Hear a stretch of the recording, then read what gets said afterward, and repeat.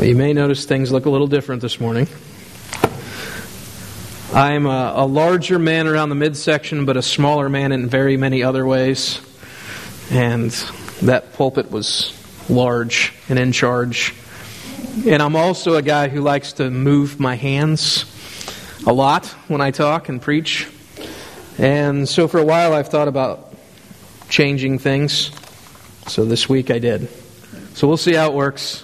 See if we can maintain it or not. I feel more free. Hopefully that will be helpful. If it's not, I hope I will be wise enough to see that it's not. But this morning we are back in Ephesians chapter 4. And in this great book we've been in, we are now at the point where the unity of the faith is being talked about and how to maintain it. And so I'm going to read to us the opening of chapter 4. Actually, I'm going to begin in the end of chapter 3. Verse 20. Now to Him who is able to do far more abundantly than all that we ask or think, according to the power at work within us. To Him be glory in the church and in Christ Jesus throughout all generations, forever and ever. Amen. I therefore, a prisoner for the Lord, urge you to walk in a manner worthy of the calling to which you have been called, with all humility and gentleness, with patience, bearing with one another in love, eager to maintain the unity of the Spirit in the bond of peace. There is one body and one Spirit, just as you were called to the one hope that belongs to your call, one Lord, one faith, one baptism, one God and Father of all, who is over all and through all and in all. But grace was given to each one of us according to the measure of Christ's gift. Let's ask for God's help this morning. Father, we are always and in constant need of you, and we need you this morning to do the supernatural work that your Spirit often does, and we plead that He would do it today. That He would open our minds and our hearts, and He would change us. That we would leave different than we were, and that we would walk according to the great calling of His salvation found in Christ. We thank you. We pray this in His name. Amen. So we now have an appeal by Paul that we started talking about last week towards unity and love. And the first mark that he gives of what that sort of unity and love looks like is humility. And humility is, C.S. Lewis defines humility as not thinking of yourself less, but thinking of others more, basically. And it's not, sorry, I messed it up. It's not thinking less of yourself, it's thinking of yourself less, which means you will be thinking of others more. And this is a very difficult thing for all of us to do. We like our own things. It's fitting that on this Sunday I decided this week to do something for myself, which is to change the pulpit on a week that I'm preaching on humility and thinking of others. Because why did I change the pulpit? Well, not particularly because of any of you, but because of me. Is that humble? Can you do things that are of your own will that are humble? I think the answer is yes. But we have to be very careful that we're not thinking of ourselves as better than others. And Paul is the example par excellence in Scripture of this. Over and over, Paul could assert that he is the most important of all the apostles. Indeed, he wrote 13 of the New Testament letters. This is a man used by God to evangelize the entire world, and not just during his time, but for 2,000 years. And he knew it when he was writing, that his words would live on. And yet, he does not speak that way of himself. He asserts his authority as an apostle when he has to, but most of the time he speaks of himself in very different terms, including right here in Ephesians, as I pointed out a couple weeks ago. I, therefore, a prisoner of the Lord. In the book of 1 Corinthians, he says that we are thought of as the scum of the earth, the scourge of the earth. This is the way of the Christian mind, to be absolutely aware of yourself so that you might be humble. So what does that mean? How can you be humble if you're always thinking about yourself? It's thinking about yourself rightly that makes you humble. Thinking about yourself wrongly makes you proud. And so one of the great ways that God humbles us, including we sang the song, I think last week, I asked the Lord that I might grow in grace and faith. And what did He do? He put pressure on John Newton to feel the weight of his own sin. Oftentimes, the way to humility is a real looking at yourself and saying, I am undone by my own sin. And if you have that mind, that your own sin that dwells in here and bursts out is actually your own worst enemy and the worst enemy of all your neighbors, you begin to become humble. And it leads to gentleness. One of the most helpful passages I can think of in regards to this is in Galatians, just a couple pages before. Paul is talking to the Galatians who have all kinds of things going wrong in their church. All kinds of stuff. And Paul comes to them and he says this at the end of chapter 5 going into chapter 6. If we live by the Spirit, let us also keep in step with the Spirit. Let us not become conceited, provoking one another, envying one another. Brothers, if any is caught in a transgression, you who are spiritual should restore him in a spirit of gentleness. So notice something here. We can do the work of seeing sin in another's life and thinking, I think I can help that. That's in fact one of the jobs of the pastor and the elders, is to see and then restore. So, brothers, if anyone is caught in any transgression, you who are spiritual should restore him in a spirit of gentleness. Keep watch, and here is humility. So that's gentleness, and then here is the humble part. This is the hard part. This is, in fact, impossible to do without the Spirit. Keep watch on yourself, lest you too be tempted. Tempted to what? The same sorts of sins. Bear one another's burdens, and so fulfill the law of Christ. For if anyone thinks he is something when he is nothing, he deceives himself. But let each one test his own work, and then his reason to boast will be himself alone and not in his neighbor, for each will have to bear his own load. There is a very real temptation when we see the sins of others, which are apparent to us, that we think that we would never sin in those ways, and therefore we are better than them. It's pride. It's pride. We are all alike together.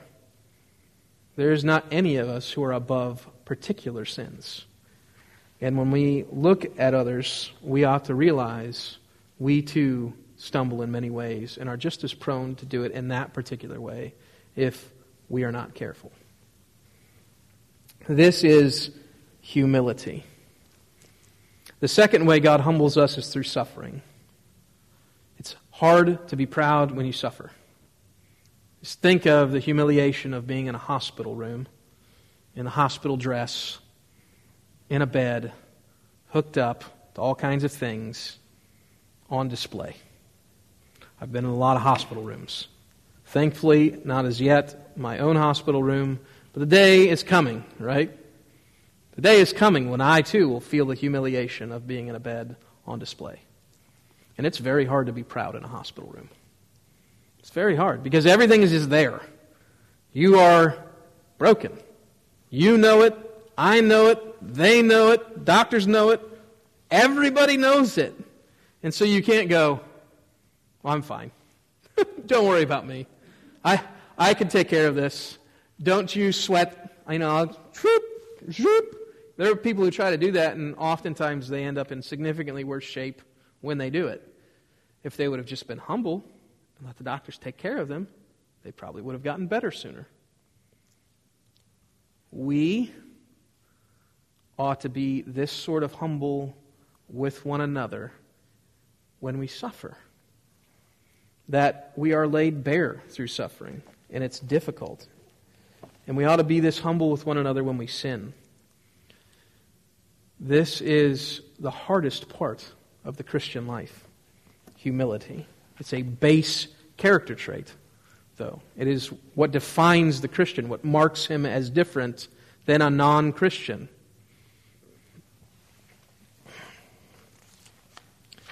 When you think about this,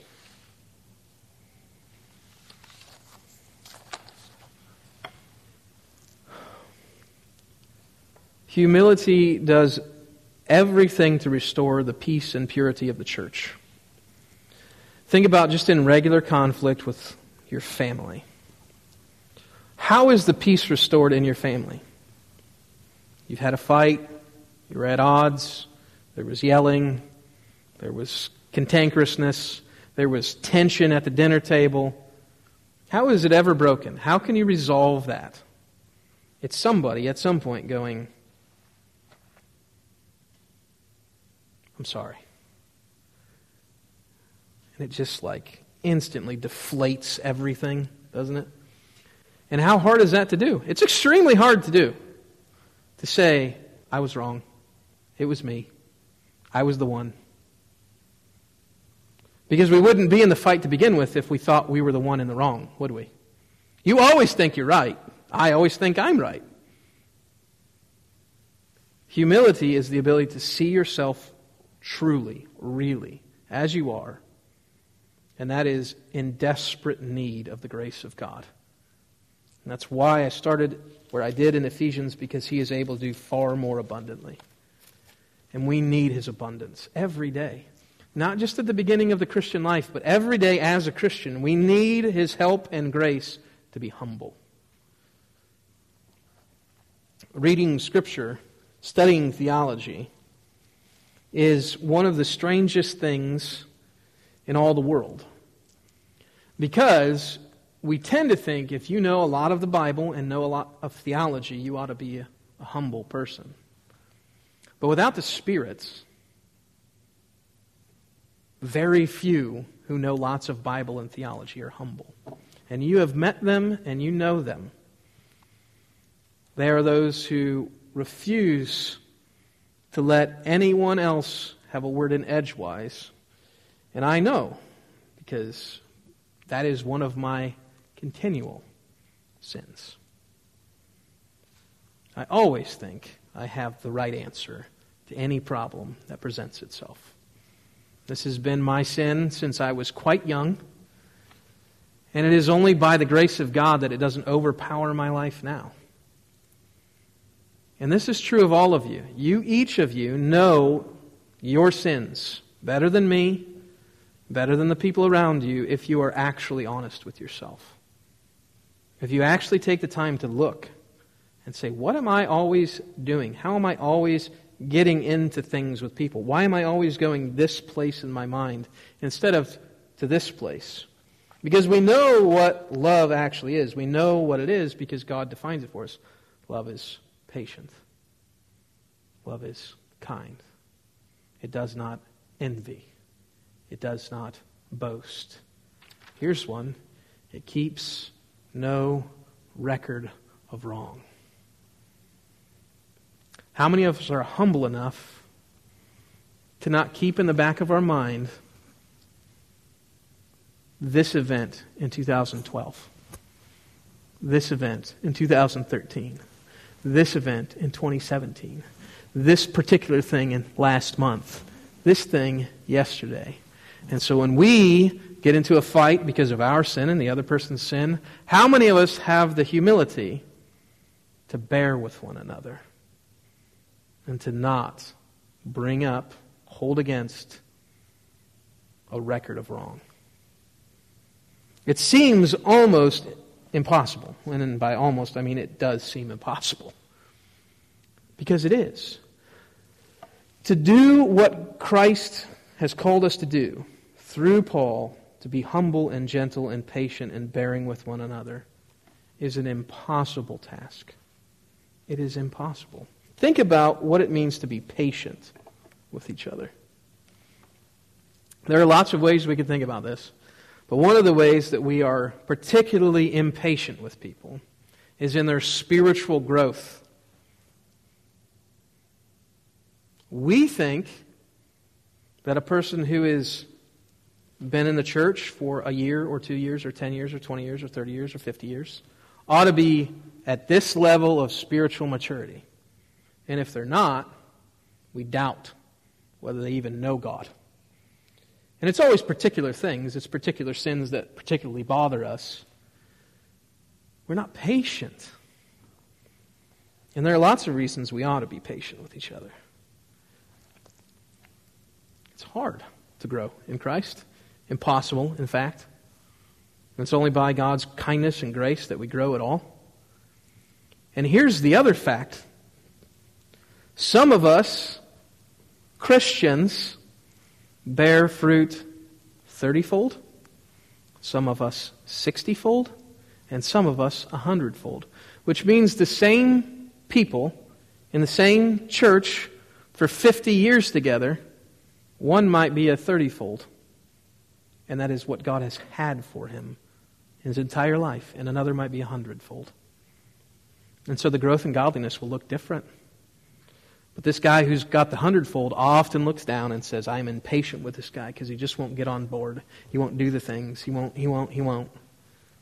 Patience with one another. And that leads directly into this bearing with one another. Not just in sins, but with infirmities. They're not the same. We ought to bear with one another in our sin. We ought to be able to forgive one another, to look past things, right? Love keeps no record wrong. Love covers sin. Are we willing to cover sin with our love? Love bears with the infirmities of one another. Things that aren't particularly sinful, but are unbearable. Tics, quirks, whatever language you want to use. Things that you can't go, that is wrong and wicked of you to do. It's just not the way you would do it. So I'm going to use a few examples that you may or may not relate to. I think you will. How many of you know how to load a dishwasher? Do you know some people who don't know how to load a dishwasher? Is that an infirmity or a sin? Most of us regard it as a sin, don't we? We look at the particular way someone does something, and it is not the way we think you ought to do that, and it is not sinful for them to do that. It's infirm, perhaps. The dishes don't get clean. You have to run the cycle twice. You have to hand wash them afterwards. It's irritating. Bear with one another. That's in the home, right? What about in the church? Well, this morning, again, fittingly, you almost think I might have done this on purpose this Sunday as I was preparing to preach. You may think it's not good for me to have changed the pulpit. Perhaps not. Perhaps it was wrong. Perhaps it was sinful. But the reason I did it is because I feel my infirmity in that pulpit, which is just right here, in case you're wondering where I put it. And so now I'm asking you to deal with my infirmity in this way. Can we do it? Can we bear with one another? We might think it's good to do a certain activity for our church. Let's say we did Christianity Explored last summer. But perhaps you thought we should have done it in a different way, met at a different time, served a different sort of food. Can we actually bear with one another? And this is different than grinning and bearing it, which we're all very good at. Right? Everyone can just go, No, thank you. The coffee was delicious. Thank you. I enjoyed that punch very much. Thank you so much for bringing that cake that you threw away when they left, right? We're all very good at bearing with a grin all things, aren't we? But is that actually bearing with one another? No. Bearing with one another is significantly different than that. It is a spiritually empowered, unbelievable love for one another in the midst of their weakness. That's hard. It is, in fact, impossible. Humility, impossible. Gentleness, impossible. Patience, impossible. Bearing with one another, impossible. Eagerness. Eager to maintain the unity of the Spirit and the bond of peace. How many of us wake up in the morning and think, boy, am I eager to make the bond of peace with this particular person today? We think, boy, it's just going to be so great to work out the spiritual unity we have in Christ. No, none of us thinks that. We think, maybe they won't be at church today, and then I won't have to say anything, and then maybe I can forget about it, and then I won't do it, and then everything will just get washed out in the end. This is how we generally do this. This is how we think about what it means to be bearing with one another, humble with one another. We think just, eventually I'll forget about it. I'll stop noticing it. It won't be a big deal to me anymore. And that's unity. It's not unity. Unity is eagerness. Eagerness. Larry McCall, one of my former pastors, talked about this. Blessed are the peacemakers. And he said peacemakers are peace wagers. They actually actively pursue peace. You cannot be a peacemaker and be 2,000 miles away. You actually have to be in the room with people who are fighting to make peace. You can't have peace without conflict in front of you being meted out. You have to be eager to do this work of bearing with one another, of being patient with one another, of being gentle with one another, and being humble with one another. Eager to do it. Again, not possible. A lot of people, probably most of you, think that I am always ready for a battle. I have a bit of a personality that seems to come across as Joe's just always got his fist up and ready to tumble. If you ask my wife what I am like at home after these battles, I can assure you I do not like to do it at all, ever. Lays me up, physically, mentally, exhausts me. I hate it. Is that spiritual?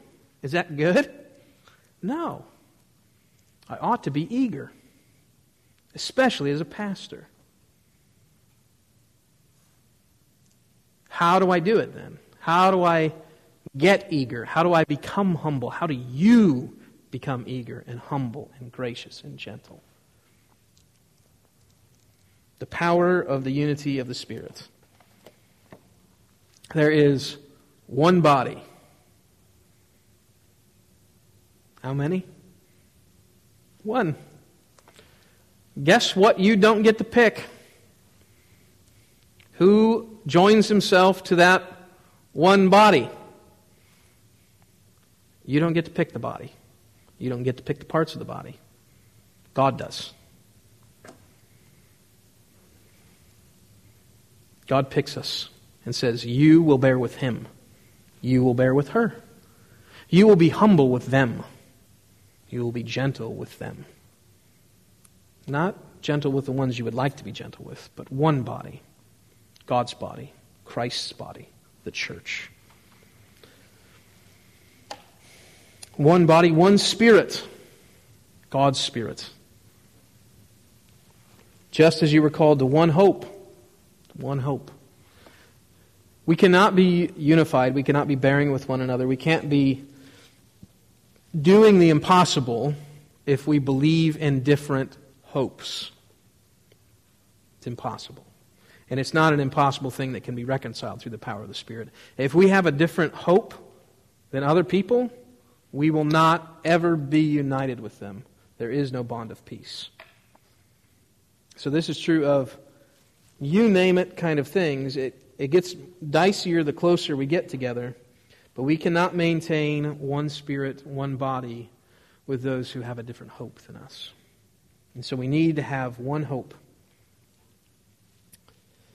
One Lord, our Lord Christ, who we confess this morning.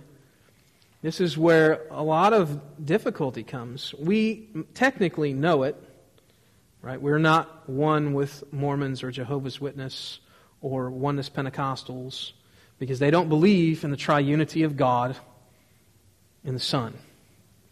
They believe something else.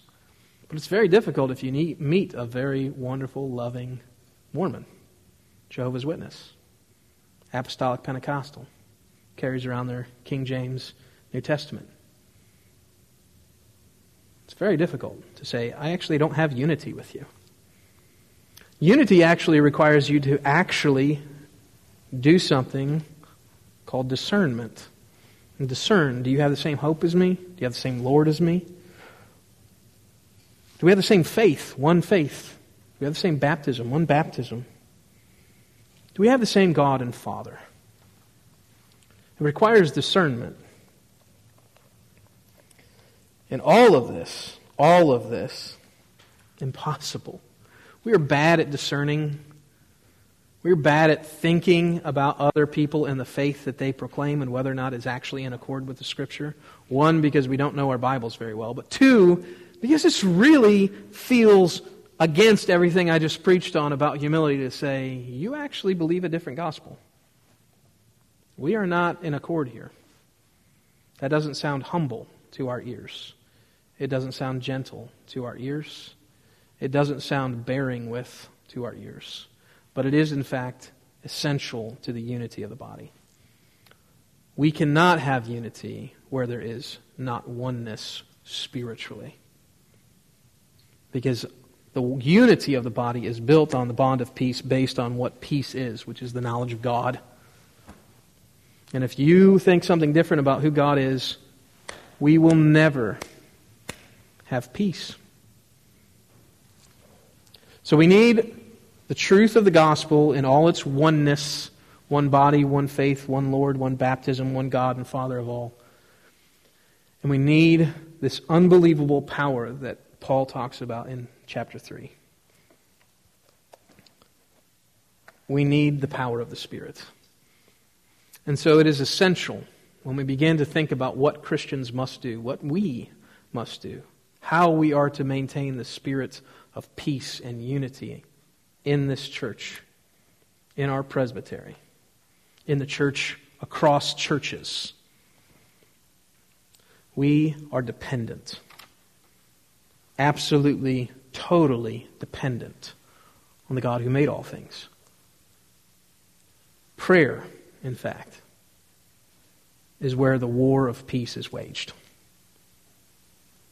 Prayer is how the power of God comes alive in this people, in the one body. Because prayer is where you humble yourselves below the mighty hand of God.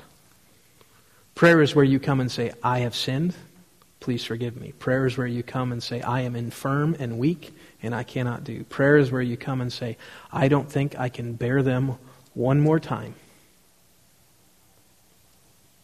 And you humble yourself and you say, this is impossible. I can't do it.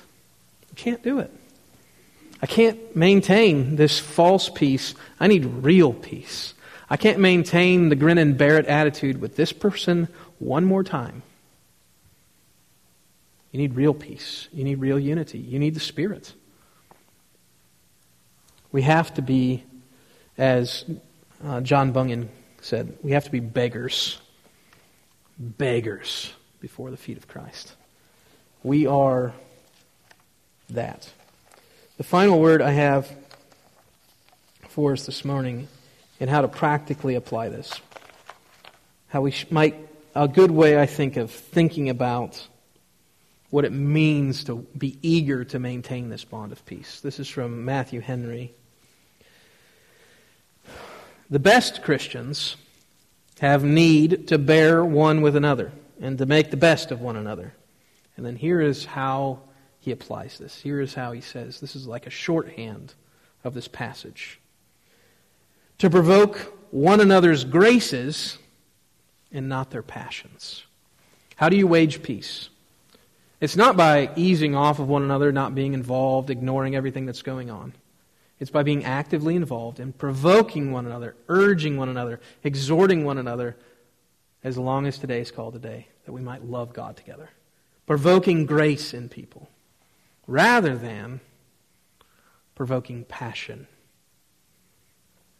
which is the easier thing to do. It's always the easier thing to do, to rile somebody up. We know what gets under each other's skins. The longer we're together, the more we know it. You know it because you all grew up, which means you figured out how to get under your parents. You figured out how to get under your siblings. You figured out how to get under your teachers. You figured out how to get under your bosses. Far more time in our life is spent figuring out how to provoke the passions of people. Then what happens is, say in the workplace, you know what goads your boss. And so then your boss erupts. And then you can point to your boss and say, look how mean he is. Look what he did.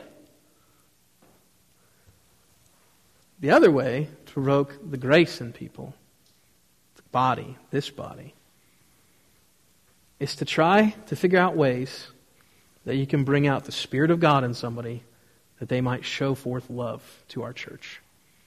How can you figure out how to provoke this person who irritates you?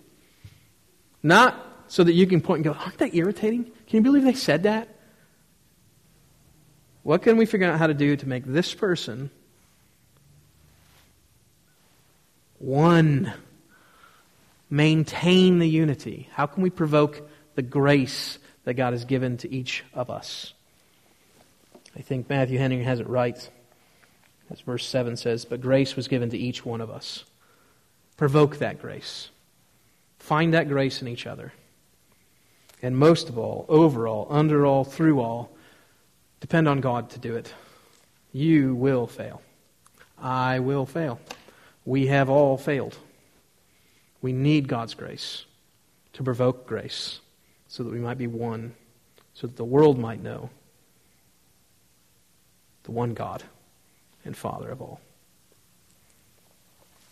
Let's pray this morning, and then we will sing together.